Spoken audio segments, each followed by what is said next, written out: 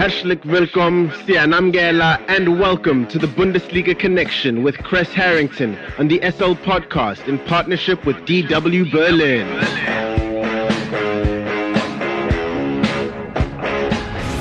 It's time for the latest from Germany's domestic football league, the Bundesliga, and more. For that, we are joined by Kres Harrington from our partner station Deutsche Welle in Berlin, Germany. Kres, Sadio Mane, what did you make of his first presser at Bayern and all of the rumours as to why he left Liverpool? Well, the latest news, I'll address that. He'll be donning number 17. And if you are a fan of Bayern Munich, you know Jerome Boateng used to wear number 17 as well. I thought that decision was interesting. You know, there was talk maybe Leroy Sané would give up number 10. I think Sané's father wanted him to do that, but Mane will settle on number 17. Now, as far as the rumors, there was wage demands. Well, his agent shot those rumors down. Of course, you know, he's an elite striker, you know, from the Premier League. You expect him to make a hefty wage, and rightfully so. At Bayern Munich, that'll follow suit. However, I am leaning towards that's fact more than fiction. Every player wants to be paid. But I do think that his old coach, Jurgen Klopp, calling the AFCON a small tournament was a key factor. That comment can be digested so many different ways. Senegal's head coach had harsh words back in December saying that Jurgen Klopp is nobody without African stars. You know, he manages Senegal and he plays his players. He respects Liverpool, but not Jurgen Klopp, who undermined basically the African football tournament. 24 teams featured. Senegal won that. Of course, that's got to sting Sadio Mane a particular way. And there was even an opportunity earlier in Sadio Mane's career, you know, that he could be signed at Dortmund then from Jurgen Klopp. But Klopp said Mane looked too much like a rapper, you know, whatever that's supposed to mean, but he opted different, and history wrote itself, you know. But as far as the presser, now I think Sadio Mane, you know, he's a professional.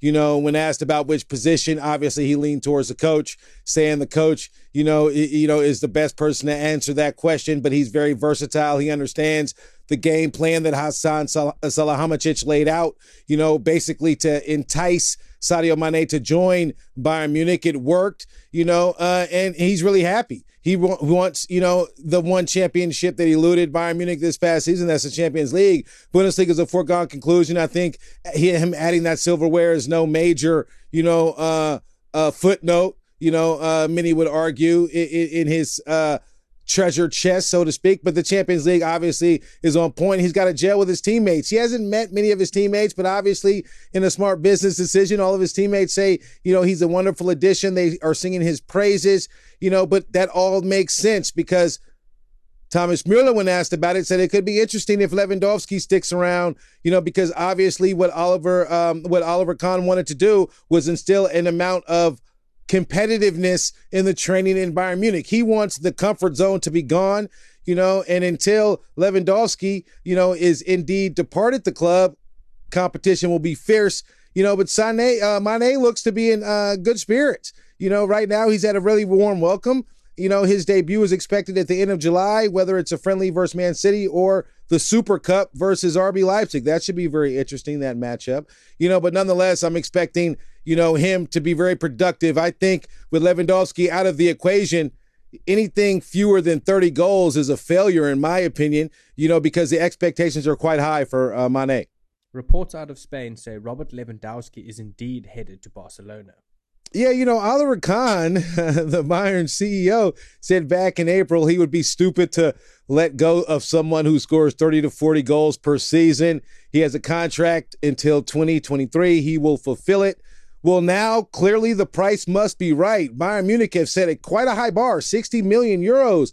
Those are the reports out of Spain. That's the starting price, you know, to begin talks, you know, but we all know what the reality is. Lewandowski doesn't want to be there. He wants to be in Barcelona. Barcelona want him. They have a game plan. They believe Lewandowski will be quite the additive to their lineup. He adds, obviously, you know, a fully fit striker who is goal hungry, who delivers on that hunger year in and year out. So I think any team to land him is a winner. Obviously, you want to have him in the right state of mind. Who wants a disgruntled star in the locker room? That tends to be contagious.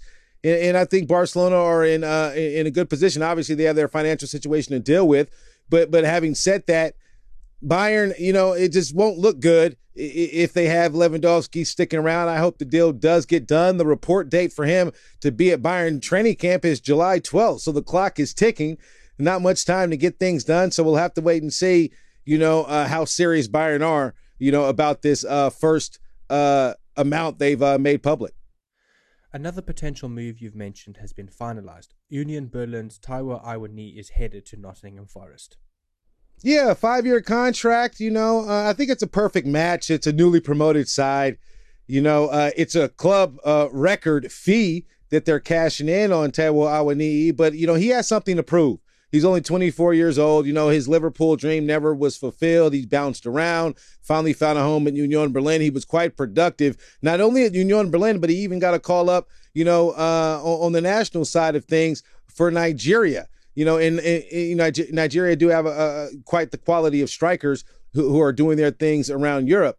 But having said that, I think he has something to prove, and I think it's quite a good marriage. It's not a good idea for him to go to a bigger club where, obviously playing time might be dealt out sparingly. He wants to be in a situation where he can get the minutes required to where he could fulfill his potential.